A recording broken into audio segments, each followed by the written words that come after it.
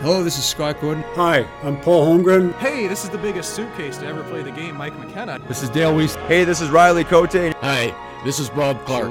And you're listening to You're listening to And you're listening to Snow the Goalie. Snow the Goalie. Snow the Goalie. Snow the Goalie. Snow the Goalie. Snow the Goalie. Hi, my name is Alain Vigneault, coach of the Flyers. You're listening to Snow the Goalie.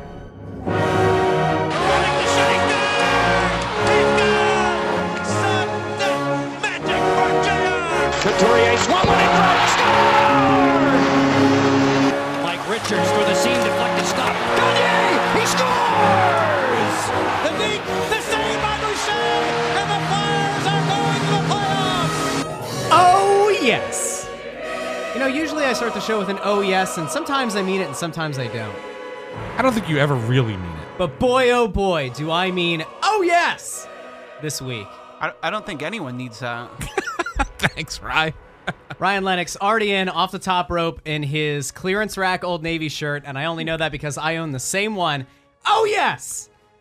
The Philadelphia Flyers, the orange and black, they have a spot in everyone's heart right now. They have finally, under Alain Vigneault, hit their stride. Wait, let me stop you. Can I stop you right off the top? You just used the word finally. Finally. I don't think that this team, you didn't think, a lot of people didn't think that this team would hit their stride under this coach until later in the season. The fact that they've done it, and we're 17 games in, and it didn't just start in game 17, probably started a lot sooner than that, that's pretty darn impressive. Normally a new coach comes in, it takes a couple months to break the old habits, right? He got these guys out of the old habits quick.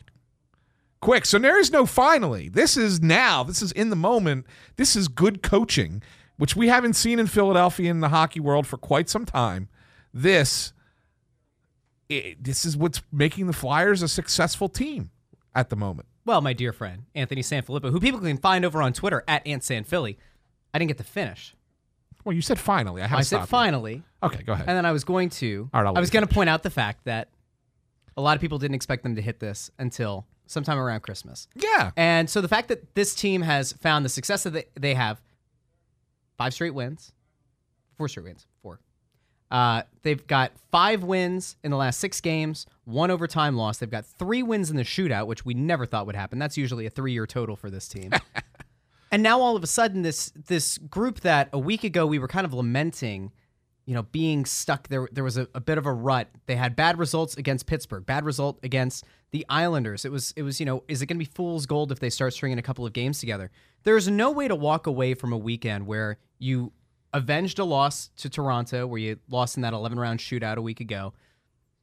You go into Boston, the Boston Bruins, who are first in the division, and for the Flyers to come out the way they did in the first 40 minutes of that game, be more or less dominant. Granted, third period, wheels kind of came off a little bit. They got tired. I mean, that's what happens on a back-to-back. They've done the most travel of any team in the NHL. For them to be able to pull it back together, for Carter Hart to have the massive amount of saves he had down the stretch, including a save on a penalty shot. He had saves on a PK that quite frankly, many of those on any other night might have gone in. Has a good effort in the overtime, and then goes out and once again in a shootout performs admirably. There's no way to look at these results that this team has earned over the last week plus and say that it's anything short of impressive and far ahead of schedule. Yeah, it is definitely ahead of schedule. Look, the Boston win, that's a landmark victory for this team. I will go as far as to say that, in these first 17 games, that the Flyers could arguably you could argue that they were the better team in the games that they played 14 times. You could arguably say that. Maybe there's 1 or 2 in there that probably, could go either way. But for the most part, you take away the game that they lost in Calgary where they were sleepwalking the whole night. You take away the back-to-back losses in New York and Pittsburgh, which were absolutely dreadful, both games. Aside from that, Russ, the Flyers have been good. They've been really good. And so, Boston is just the icing on top of the cake. I mean, winning this weekend. Look, Toronto, for as talented as they are, They've played 19 games. They've won 9. Okay? Yep. So they're a disappointment in a lot of ways. They're great talent there. You know, Flyers go in, win that game. Yeah, it's a shootout, but hey, you still win the game. And they played them really well last week in Philly, and even though they lost the shootout there. So that one is impressive, right? You go on the road and win that. But to go to travel from Toronto to Boston overnight, and then have to play the Bruins, defending Eastern Conference champs, one of the best records in hockey so far, had only lost 2 games in regulation up to that point, up till last night. Who's rested? The Bruins were a rested team, sitting there waiting for the Flyers to arrive. And yeah, you know, look, the Flyers were great for the first 2 periods, and then were terrible in the third. I mean, it was all Boston in the third. I mean, they just took over the game in the third period, scored 2 goals. Were it not for the great play of Carter Hart in goal, the Flyers would have lost the game. And even that the Flyers did get a break earlier in the game. Not a lot of people talking about it, but there was a goal that Boston scored that they called goaltender interference, which was kind of a questionable goaltender interference. No one really knows what goaltender I know, no one is knows. in this league. But it's okay. Look, so when you're a good team, you get some breaks that you maybe shouldn't, right? Mm-hmm. The Flyers got that break. But then, you know, Hart saves them. I mean, Hart really makes a difference. He stops Pasternak on a penalty shot, which that building was rocking when Pasternak takes that penalty shot. As it should have been. Because, for them, the best, knowing that their best player is going one-on-one with a 20-year-old goalie who had been up and down to start the season. Right. That has all the feelings. It always feels like, correct me if I'm wrong, it always feels like a team would prefer to have that penalty shot, or fans at least are more engaged in the spectacle of the penalty shot than having that power play. It feels like there's a paradigm shift in momentum that happens. Fans get behind it, and Carter Hart, 20 years old, up and down to start. What an amazing, excellent, and patient save. It was. And then he had an opportunity to go against Pasternak again in the shootout. And the funny thing is he makes a save on Pasternak in the first attempt. Pasternak goes to his forehand, and Carter Hart makes a save. Comes again in the shootout, and Pasternak tries to go backhand, and Hart poke checks it away from him, just like knocks it off his stick. Whether Pasternak waited a little too long before he tried the move or not, whatever. But, you know, Hart wasn't sitting there saying, oh, he tried this move last time, he's going to do it again. He stuck with the play and read the play and did a great job, really. So Carter takes the win, and wins the game for him. And when you get good goaltending, it boosts the confidence of the team. I mean, and that's all they're saying. It's not just Hart. I mean, Brian Elliott's been great. He's been great. Like, if you look at his numbers, take away that Pittsburgh game, in which, by the way, he gave up 6 goals in that Pittsburgh game, none of which were really his fault. I mean, maybe the first one you can argue, but I mean, he might have. But then after that, everything in front of him fell apart. Yeah, I mean, but that's it. I mean, you take that one game away, his numbers are excellent. Like 2-3 goals against and .925 save percentage. I mean, Elliott's been really good. Carter Hart has turned it back around after a stretch of 3 or 4 games where he wasn't great. And he's really good.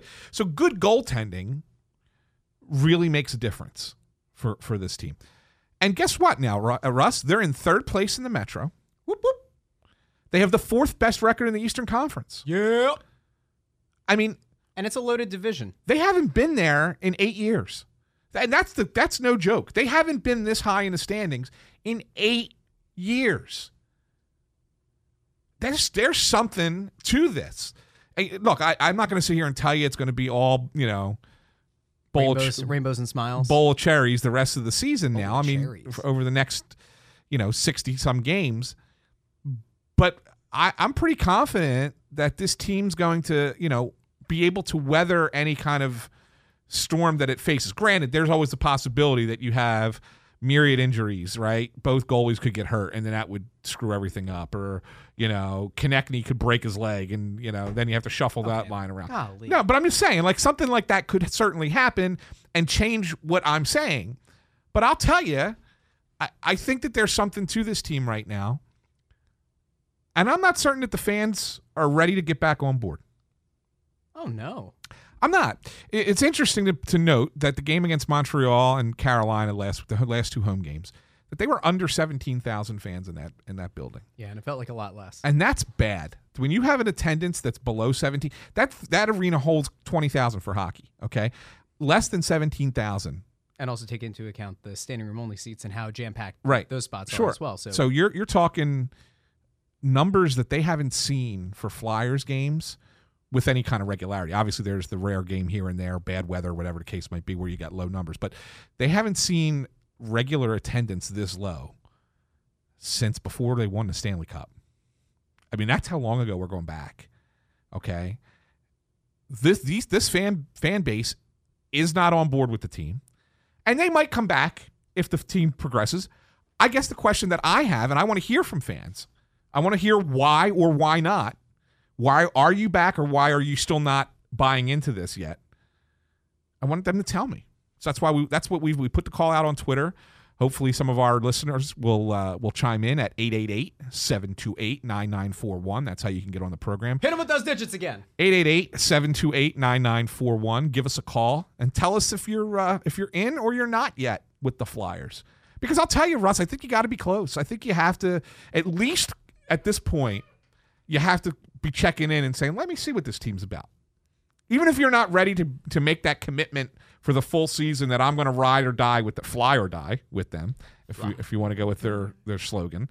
Even if you're not ready to make that commitment, you at least have to be interested enough to kind of check them out and see what's going on, right? Don't you? Yeah, you have to. And I think this kind of comes back to why it's so important in any given season to reach out to your fans and make sure that they don't fall away from the team. And you're starting to see the lasting implications or the lasting ramifications of what happened from a season ago. When the on-ice product was so woeful, so dreadful, the locker room seemed fractured, the team on the ice seemed disinterested, the coaching staff for the first half of the year at least was under constant fire from the fans. We got to see what happened when there was a massive blow-up of the front office, and when we saw the same thing happen with the coaching staff, with Scott Gordon coming in. They had a nice little hot streak, but we saw the same thing. The attendance was down at the end of last season. We said, all right, with an apathetic fan base, what exactly does the team have to do to get these fans back on board? We talked about it all offseason. They never made that big splash. They didn't make that move that gets the 4-for-4 fan back on board. They didn't make the kind of signing or the kind of trade for a big name, a headlining talent that would get somebody who otherwise doesn't care on board. And it's a problem when you see how this is playing out now, because this team, as hot as they are, and as well as they played at home, 6-1-1 at home, this is an issue that so many fans have fallen away from this team that we're seeing the low attendance that we are, despite the impressive recent play. Well, I think Wednesday will be a real indicator, because Wednesday, it's a home game against Washington, who is a big rival. It's a nationally televised game. It's a later start, so fans have a little bit more time. One of the things we always say, if when the 7 o'clock starts, we always hear midweek, 7 o'clock, it's hard to get into the building on time. Traffic is tough. Parking is tough. By the time fans get in, it's closer to 8 o'clock anyway. But now you get like a 7:30 TV start, 7:40 puck drop. Fans should be there. And we'll see. We'll see how many empty seats there are on Wednesday night and really see how apathetic they are. But let's talk to one of the fans who's called in. Chris is on the phone. Chris, you're on 610 ESPN Radio. Hey, guys. How you doing tonight? Good. How are you, Chris? I'm doing pretty good. Guys, I am 42 years old. I have been with this team since Keenan's first year when I was 7 years old. I have not left. I'm staying with this team, good, bad, indifferent. I'm all in. I like what I saw the last couple nights with this team against Montreal, Toronto, and then Boston. Got concerns that they're giving up these 2-0 leads, but for the most part, I like what I'm seeing. I like that you got the kids like Phil Myers, Travis Konecny, Oscar Lindblom, and Carter Hart holding down the goal. These are the kids that we're expecting to see be the difference makers, and they're doing it now. I like what I'm seeing. And that's great, Chris. And I want to take you through a little bit of what you said. I'm going to go step by step with you for a second, okay? Sure. All right. So first of all, you said you've been with them since Keenan, all right? And that you and I are contemporaries. I'm only a couple years older than you. Okay. So we've been watching hockey about the same amount of time. Yep. In the last 7 years, though, it's been pretty mediocre. and really frustrating to watch. It's not been great hockey. What is it? What have you been like through those seasons? Like, you say you're all in, you stick with them through thick and thin, but boy, it's been thin for some time. It has, and here's the thing. My frustration with this organization was pre-Hextall, because like Russ was talking about like the wow factor, and I hope I got that right. I got sick and tired of seeing 30-year-old Jeremy Roenick, 30-year-old Peter Forsberg. I wanted to see these guys when they're in their 20s. I wanted to see the organization do what they did to get great, like under Keith Allen. I wanted to see a general manager be able to scout somebody, have the organization develop and draft. So we're not getting these great players at the tail end. I wanted to see great players throughout their duration, and that's what I liked what Hextall did. Granted, there were flaws in his approach, in his process, right, which is why he's not here. But I think the process of developing players at a young age, getting them in, and I think there's something to be said about a core group of players coming through in their throughout their career within the system, bonding together, like you see in Chicago. You've seen that back in the day, Anthony, when this is before my time, but like with the Islanders and then with the Oilers dynasty, that you have a core group that's together throughout. And I like what Hextall did. And you see, look, Phil Myers, he's undrafted. Oscar Lindblom was a fifth-round pick. So the idea that you're building from within, I think, is how you do it. And I think part of the problem with these mediocre years, Hextall inherited a mess. I mean, the team wasn't good enough to contend. They weren't bad enough to get like an Austin Matthews or Connor McDavid, and the cap was a mess, so we couldn't add anybody. Yeah, the cap was the major problem there. And if you really want to make a comparison to the teams you're talking about, Chris, you don't have to go that you don't have to go that far back. I mean, here in Philadelphia, that Keenan team in the mid '80s was very young. I mean, the only veterans on that team really were Prop and Poulin, but you're talking about young kids like Tocchet and Zezel and Derek Smith. Those guys were really, really young. And even Hextall, when he came in and replaced Bob Froese in '87. I mean, he was a rookie, right? I mean, so we're talking about a lot of young talent that really made that team make that run. So, are you? Final thing before we let you go. What's your thought moving forward here? I mean, obviously you get the big win against Boston, and you're 5-0-1 in their last 6. Do you think that this is something that the Flyers are going to find themselves near the top part of the division for much of the year, or do you think that this is just a good run, but then we're going to see them drop back a little bit again? I think they are, and that kind of leads into a question I'm hoping to get into with Frost. I think this is a team that's going to ascend. I mean, I'm really hoping that Farabee doesn't hit a rookie wall, and I'm hoping this team really kind of starts ascending because I like what I'm seeing. I'm hoping Sanheim kind of gets his game going. Ghost, I don't know where he's at. I mean, he's looking like a ghost. I mean, there it is. But question regarding Morgan Frost. Yeah. I get the feeling, and I think you guys might have touched on it, that they're looking to groom him as the second-line center, which is why I'm kind of thinking maybe Valentine's Day he'll be here. Let's say Nolan Patrick is out indefinitely, and Frost comes up and is more impressive than Patrick was. Granted, there's a lot of ifs here. What do you do with Patrick in the offseason if he gets over his head situation? That's a great question, Chris. I'll answer it on the other side. Thanks for the call. There's a lot to unpack there. The first thing I say about Morgan Frost is when he comes up, I don't think that they're just going to immediately plug him into the second line. I really don't.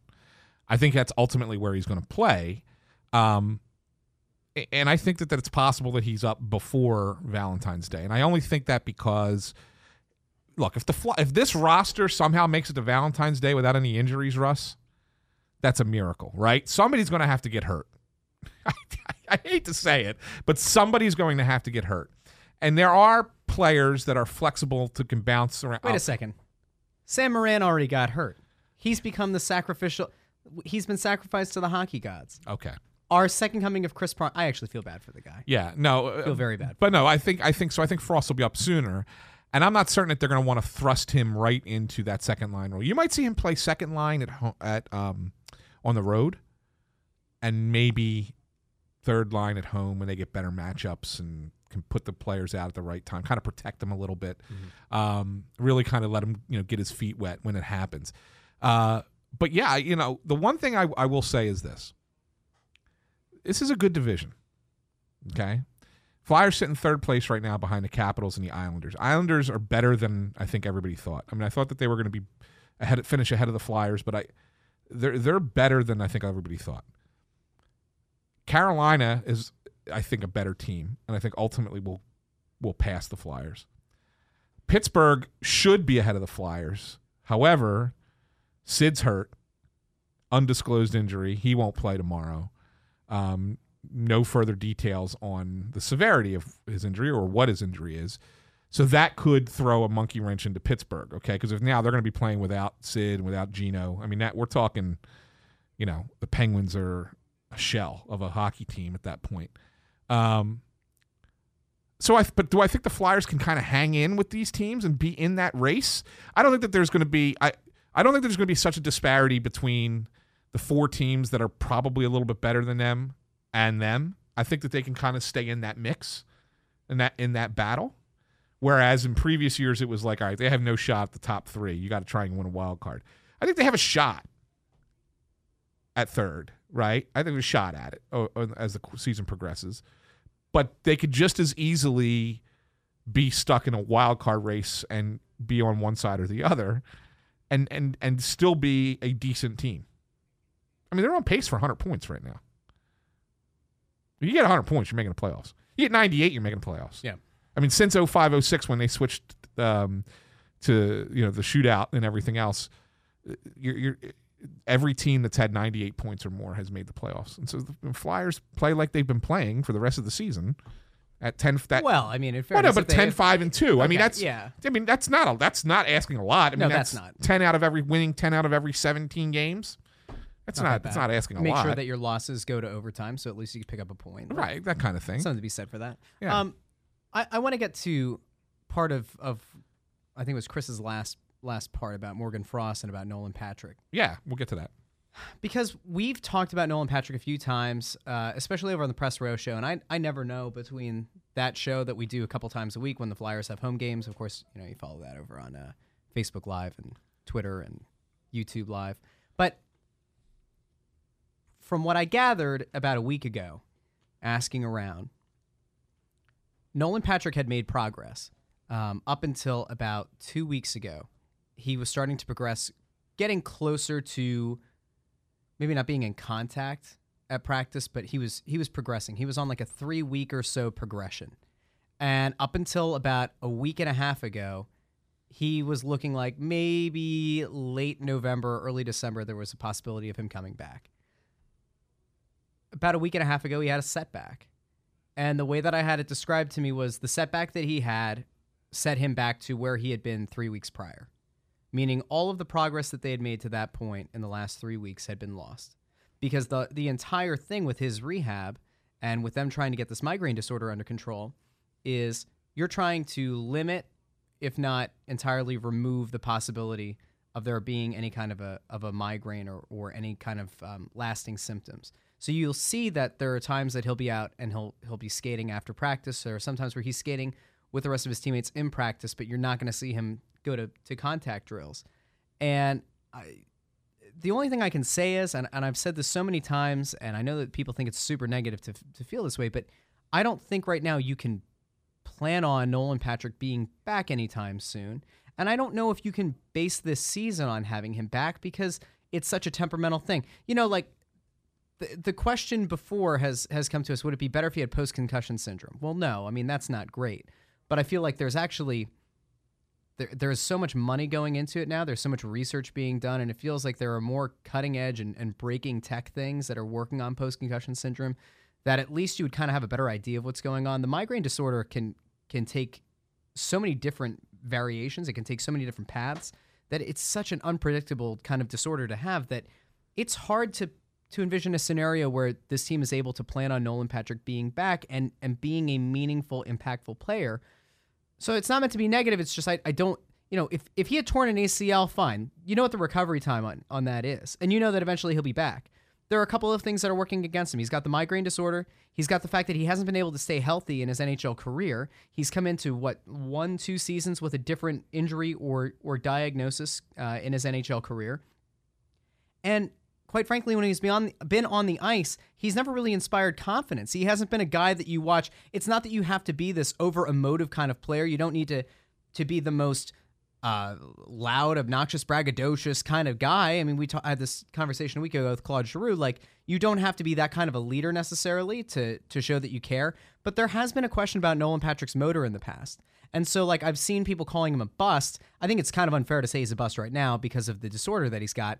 But he hasn't lived up to the hype. And when he's been quasi-healthy during the season, he's never really lived up to a number 1 or number 2 pick kind of billing. And I think that's an issue. And it's been an issue. And so the question about Morgan Frost coming up, if I said to you that this time next year, Nolan Patrick is not on this team, he's no longer with the organization, would that be rocking the boat too much? No. He's an RFA after this year.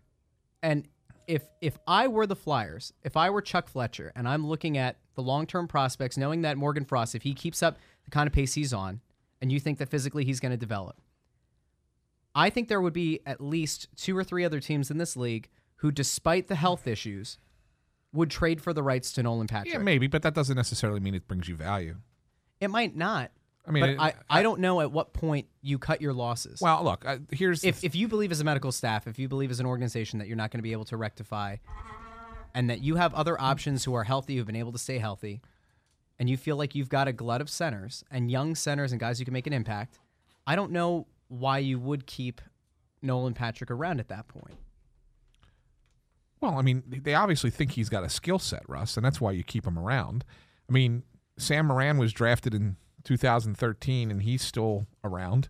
He's played 9 NHL games in 6 years. I mean, he's still around. I mean, if you think that there is a value to the player, to in his skill set, you're going to keep him around. I mean, you hope that you find a solution for this migraine illness,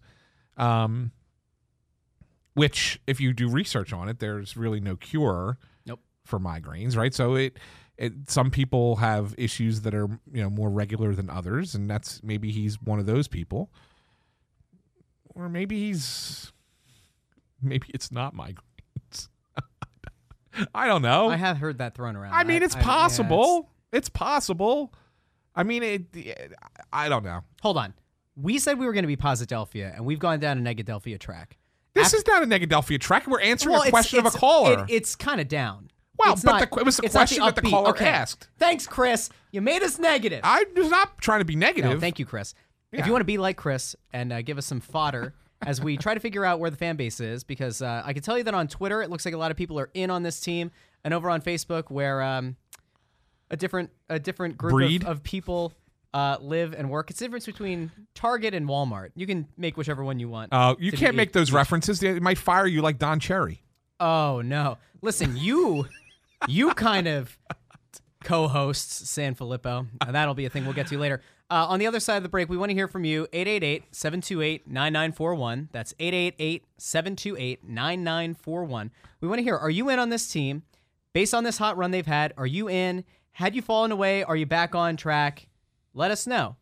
888-728-9941. And then later in the program, Amy Johnson from the AHL Report, Rocket Sports, she will be checking in with us as she does every month to talk about the Phantoms. And she'll talk a little bit about Morgan Frost and how he's been playing for the Phantoms.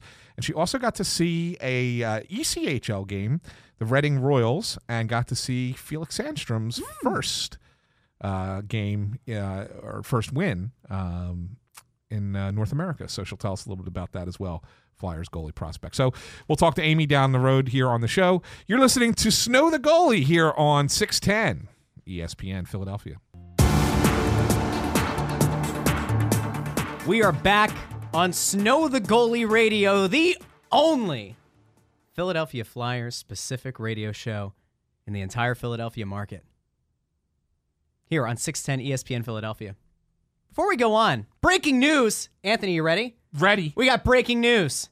DraftKings has launched an online sportsbook created by sports fans for sports fans, and it's now available in Pennsylvania. That's right. DraftKings, the leader in daily fantasy sports, has brought their expertise to legal sports betting and is already America's top-rated sportsbook app.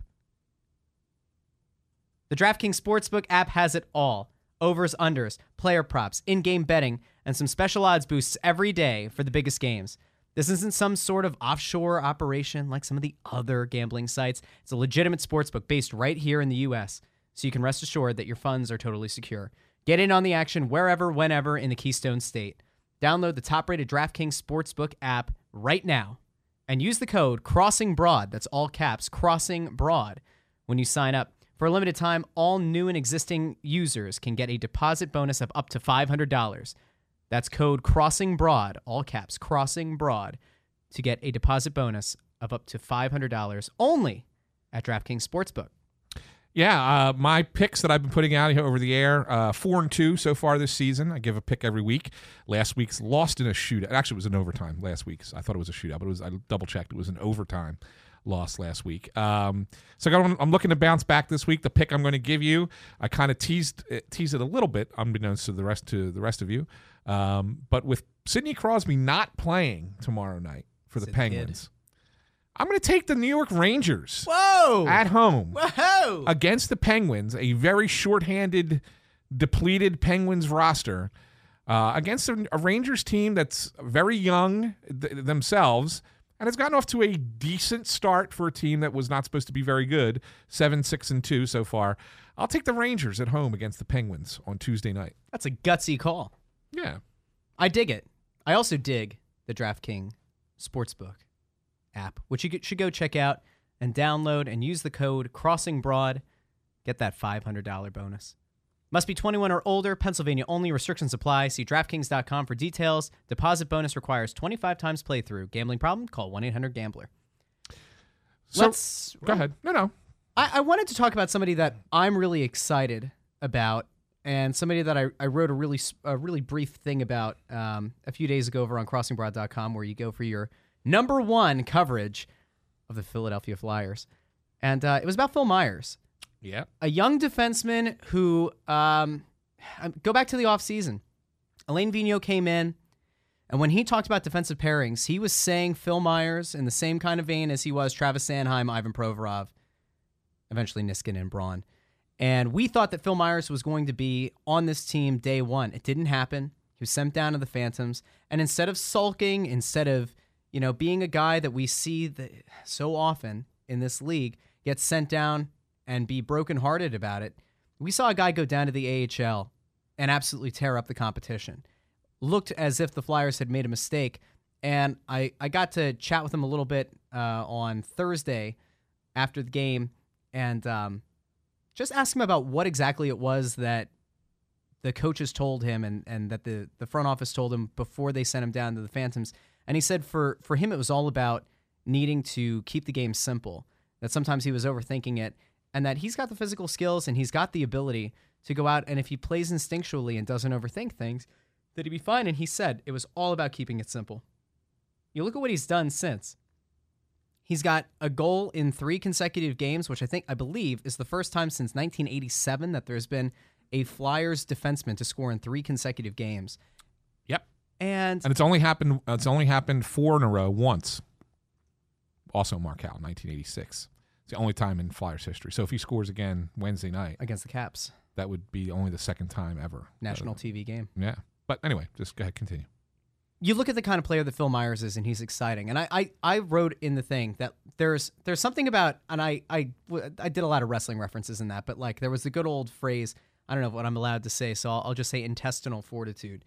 But to make the play that he did in last Thursday's game, where he's falling away towards the half wall, he rips a shot on net, and it's a seeing eye kind of thing. He threads the needle.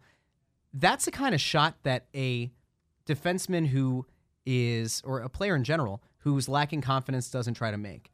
That's the kind of shot that most defensemen don't attempt, and that's one that you can see the confidence in. And it was an excellent play. Yeah, he's definitely playing with a little bit of confidence last few games. I do want to temper it a little bit. I mean, he's not been perfect. There've been some mistakes. Same with with guys like Sanheim, there have been some mistakes, and even Provorov's had a few.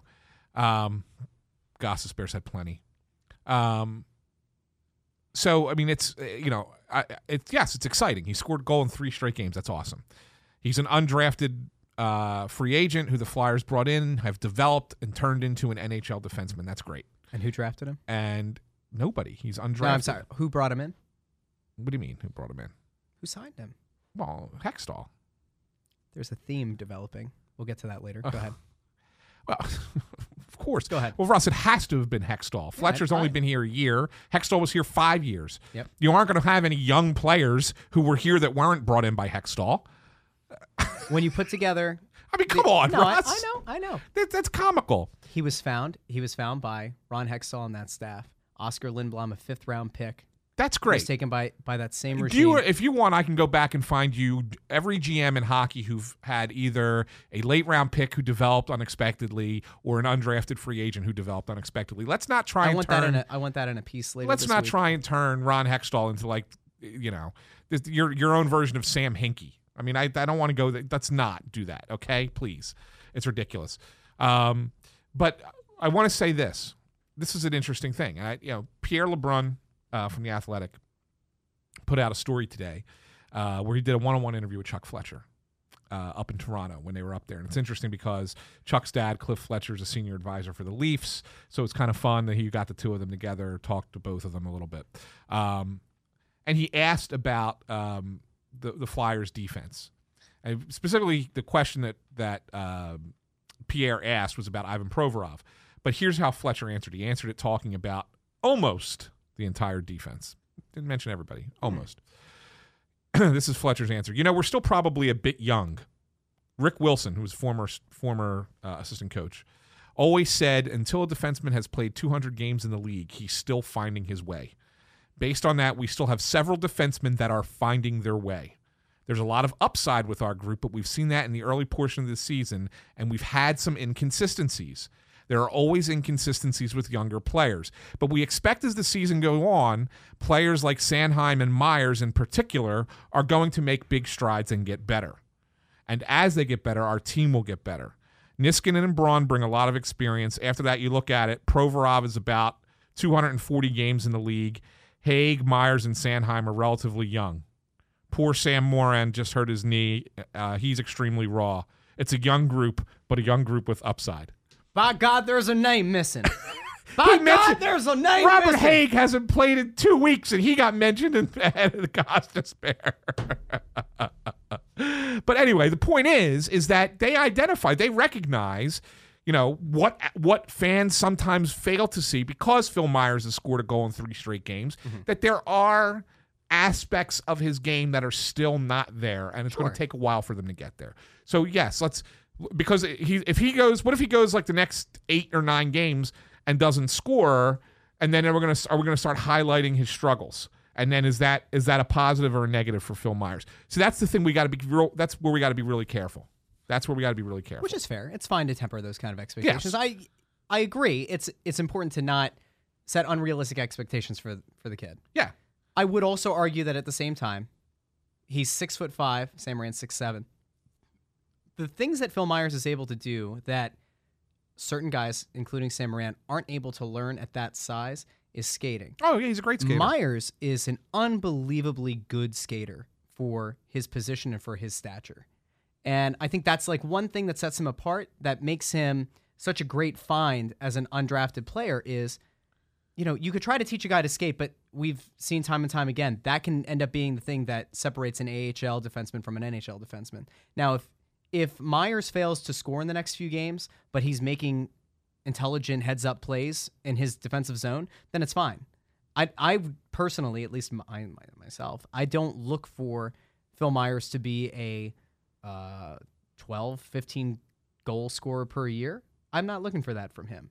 But if he is able to go in and give you more and at least give you that look offensively that you can't get from a Robert Haig, and he ends up being a pretty low-cost defenseman in that role, then it ends up being a good thing for your team. Well, that's it. Let's talk to someone who's seen a lot of Phil Myers, Although we don't want to ask her about Phil Myers because now he's up in the NHL. She's not watching him anymore. But she's still watching. Of course she's Give still her watching. credit. You know why she's still watching? Because her Twitter handle is @FlyersRule. Mm-hmm. Right? You know it. Of course I'm still watching. Amy Johnson joins us from the AHL Report as part of Rocket Sports. Amy, how are you? I'm doing great, guys. Thanks so much for having me. It's good to be back. Yes, absolutely. Absolutely. First recurring recurring guest. How about that? First recurring guest. Well, I think it's a good idea. Like it. Yeah, it's a good idea. We check in with the minor league team once a month, see how things are going down there. Usually there's going to be somebody that everybody wants to talk about. And of course, that person. I wonder who that could be. That person right now is Morgan Frost, who's leading the Phantoms in scoring. Amy, what's he been like down there with the Phantoms? Well, I remember when we talked about Morgan Frost last month, he was having he was struggling a little bit, that adjustment after his injuries in camp and getting sent down and getting over that hurdle. I believe Morgan Frost has cleared that hurdle. In his 13 games played, as you said, he's leading the Phantoms in scoring with 12 points, with 5 goals, 7 assists. That means he's also leading the team in goals, leading the team in assists. Right now is at a .92 point per game average, which is I don't think that's too shabby. No. And 50% in the shootout. He's 2 for 4 in the shootout already. Those points have him second in the AHL rookie scoring race for the points race for rookies in the league right now. So Morgan Frost has been doing all right. He went on a really hot 7-game point streak, took a game off. It was all right. We'll give him 1 game off, but then the last 2 games he's had 2 assists and another goal, so he's right back on it again. He's lighting it up in the AHL right now. Well, so here's one that I want to ask about. Okay. Obviously, we always see that we can all see that he's scoring, right? We can look at the box score and there's that Frost kid. His name's in there again. Mm-hmm. How is he playing in the 200-foot game? How is he playing defensively? Is he playing reliably? Is he getting back? Is he helping out? Is he managing the puck well, possessing it well? I think those are the things ultimately. We all know that he can score, but I think ultimately the thing that's going to make the determination for this organization as to when he gets the call up from the AHL is when he can play all 200 feet in the ice. And I think that's the one thing that has kind of held him back to this point. And that's really the key to the AHL, right? The AHL is a development league, and I shouldn't even say not all rookies. Most rookies are not going to come out of the gate like a Joel Farabee and be able to play in the NHL on a consistent basis. And, he's played 10 games, so as you said earlier in the show, we'll see if he can keep that up and doesn't hit that rookie wall. But most guys need some time playing against men, playing against much more experienced professionals because they need to work on that defensive side of their game. Yeah, Morgan Frost is a playmaker. He can score. We know that. And defensively, he's not doing too badly, but I always err towards the side of don't rush them. He's riding some confidence right now, and the more he's scoring, the more he's going to feel good about himself, the more he's going to be paying attention to, okay, let me keep working on these other parts of my game, like my skating, my strength, and my defensive play, so that when I do get that call up, I'm not lost in my own zone. So he's doing well. He's doing the right things. He's doing a lot better than he was a month ago, for sure. But I know Flyers Twitter is all on board for the hey, let's see Morgan Frost, since AV seems to be cashing in on that promise that there'd be a lot of roster rotation in the first 6 weeks of the season. But I would say just kind of tap the brake on that a little. Let him ride this out in the AHL for a little bit and get some good experience and build up that strength and build up that defensive play. I couldn't agree with you more, Amy. I think that's spot on. A guy the Flyers did just call up as they're rotating their fourth-line centers. We've had so many different guys up here. Andy Andreoff got his first opportunity this weekend. How was he playing down with the Phantoms? Again, it's easy for us to look at the box scores, but we don't actually watch the games like you're actually there watching the games. How was he playing down there to deserve this call-up? Was he more worthy of the call-up than, say, someone else on the roster? Andy Andrioff is a really complete player. He's in his 10 games, he's got 7 points. So he's tied for third, I believe, on the team for points, 3 goals and 4 assists. Keep in mind, though, Andy Andrioff is new to the Phantoms this year. Andy Andrioff has been around for a little while. He played with the LA Kings at the NHL level for 3 years, from 2015 to 2018, and he did okay, like looking at around 9 or 10 points per season, so nothing overly impressive. Last year, however, he played full season with the Syracuse Crunch. He was one of their alternate captains. 55 points, 26 goals, 29 assists. He was a big deal for the Syracuse Crunch last year, and he's one of the ones that the Phantoms went out and got, in addition to Nate Prosser and Cal O'Reilly, who are now new to the Phantoms this year, who Scott Gordon and staff awarded the triple co-captaincy. Prosser, O'Reilly, and Andrioff all share the C, and they each wear it. They rotate it on different nights. Whoever's not wearing it, the other two wear the A. The thing about Andy Andrioff is not only does he's an impressive player in that he's smart, he works hard, he's got really good hockey IQ, but the off-ice part of his game and the leadership, the thing that impressed us when we spoke with him, he's humble. He knows his role, particularly with younger players. We asked, Scott Gordon had said to us post-game one night, and this is a direct quote from Scott Gordon, that this leadership staff, including Andrioff, their demeanor and how they carry themselves is a great extension of the coaching staff. And Gordon has really said that he relies on those three to act as surrogate coaches when it's just the players. And so I think that also contributed to Andrioff getting the call up. Sure, he's playing well. Like I said, he's a hardworking player. He knows how to score. He knows how to put points up. But there's a really big leadership aspect and an off-ice aspect that I think has made its way to the ear of Vigneault, that he wanted to take a look. One of the guys that the former brass for the Flyers really liked, and I think kind of has fallen down the depth chart a little bit with the Fletcher regime, is Nick Aube-Kubel. Has he been kind of a little bit up and down in his play to start the season for the Phantoms, and that's why he hasn't been kind of given a chance here for that one of those fourth line roles? A little bit. He hasn't missed a game yet. He's got 4 goals and 1 assist for 5 points. So Aube-Kubel's doing all the right things, and he's playing the same kind of game that he always plays. He's been working on his PK. He told us at the beginning of the season he knows that the only way that he's going to stand out if he gets called up is to be able to provide on the PK, that there's no room on the power play. So he's working on that aspect of his game.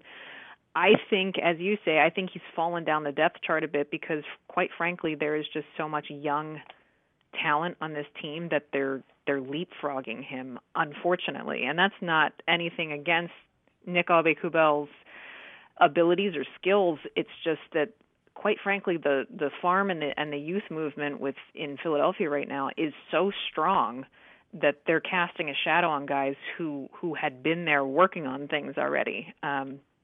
I think he'll still get his chance. Even yesterday's game, he had a gorgeous setup play in overtime for Welinski that Welinski wasn't quite able to finish. But he's out there making the plays.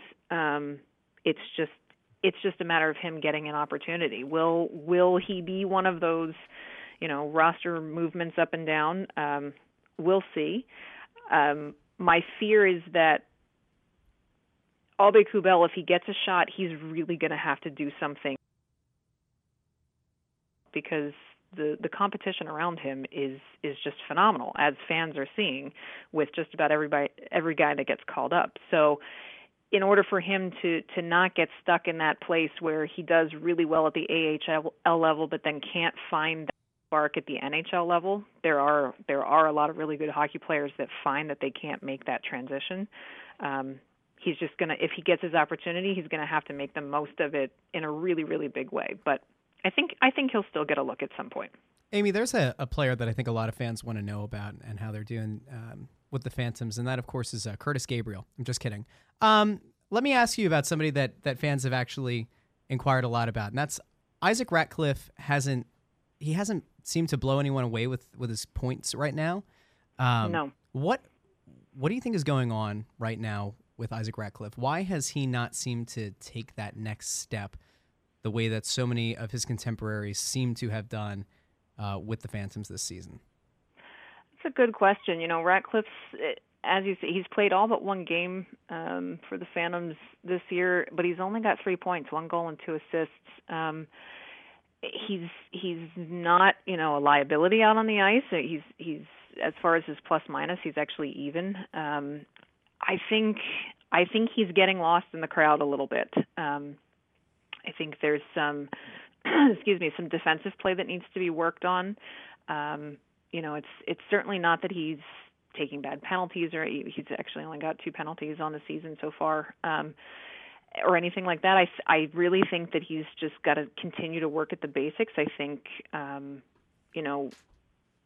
a lot of people even expected maybe he and Frost would find some chemistry, and that's just not happening for on the Ratcliffe side of things. That's not necessarily happening. Some guys do take a little bit longer, and some guys go through that kind of mental hurdle of getting stuck in a rut, and then they maybe grip the stick too tight every time they're out and make mistakes. And I think Isaac Ratcliffe's time will come. We've seen in junior what he can do, so we know the skills are there, but it's a much different moving into professional hockey. Particularly guys who succeed at a really high level, either in NCAA or in junior, find when they jump to the AHL and start playing pro, it's such a different game, and sometimes for some of them it just takes a little bit longer. So I say keep a good eye on Isaac Ratcliffe. I think he's got good things coming. I think he's just got to find them. Last thing I got to ask you about real quick before we wrap this up. You got to see Sandstrom's first North American shutout last week with the Reading Royals in the ECHL against the Adirondack Thunder. Yes, I did. Yeah, how does he look? I mean, is he a guy that's just playing in ECHL just because there's not room for him in the AHL? You think he's a guy that could very well play at the A at this point? To answer the first part of your question, yes, I believe he's definitely in the ECHL because Lyon and Berube, have everything locked up in the AHL, and Scott Gordon had said he didn't want to run a 3-goalie rotation at the AHL level, so that's understandable. So it's Sandstrom and Kirill Ustimenko who are sharing the net for Reading, and the game that I saw against Adirondack was it was a 1-0. Did their best. They put up 25 shots on goal against Adirondack in the first period of that game. But Sandstrom managed to get his first North American shutout, as you said. He's 3-3 on the season with a .392 goals against and an .871 save percentage. He's doing well. The thing with Sandstrom is coming to North America means playing just like it is for skaters. For goaltenders, it's an adjustment to the size of the ice, to the smaller ice. We asked him about this in preseason when he was still up in the Phantoms camp, and he said, yeah, absolutely, it's an adjustment for me just like it would be for a skater because, sure, skaters, the ice surface is smaller, so, it's a tighter game. Passing lanes are narrower, those types of things. But for the goaltender, the angles are all different. Things are coming off the boards a lot differently. I have less time to react to things. So part of the reason I think that he started in the ECHL is to get him accustomed to the North American, knowing he would get a lot of minutes down there. My preference I would eventually like to see a Lyon-Sandstrom tandem in Lehigh Valley, and that's nothing against JF Berube. I'm not always confident when he's in net. And the things I've seen from Sandstrom early on, I think are struggles that will go by the wayside once he's very comfortable playing the North American style. So stick tap to him for getting his first shutout. I know he was pretty stoked about it, and hopefully he'll get some more of that, and at some point during the season could get a look up in the A. She's Amy Johnson. Follow her at Flyers Rules, and she covers the Phantoms as well as the Laval Rocket, the Montreal Canadiens minor league affiliate, for the AHL Report, which is part of the Rocket Sports family of websites. Amy, thanks again, and we will check in with you in December. That sounds great. Thanks for having me, guys. You got it anytime. That's got to make you feel good about the Miners. Yeah, there are certainly positive things to take away from there. There are. I mean, the Phantoms have been playing well too. I mean, there's a lot down there that, there's a lot coming in this organization. And there's no such thing as overvaluing or overrating the importance of winning in the minor leagues. Yeah. Right? Because one, you want to build a culture of winning. You want those players to get used to what it's like to win at that level so that when they come up, they bring a winning culture with them. But it's so important for some of these guys to kind of reap the rewards of playing at that level and hopefully showcasing their talent and showcasing giving the front office a reason to think about giving them a call up. And when there's a positive energy permeating the Phantoms, it can do no harm for the Flyers. Russ, we got to wrap this puppy up, and we got about 30 seconds left here before we got to throw it to the commercials and then switch over to Crossing Broadcast. But maybe we can sneak into Crossing Broadcast at some point, because I'd love to get Kevin Kincaid's thoughts on it, especially since he wrote the post on Crossing Broad today. I think we have to talk about Don Cherry. Oh, we will.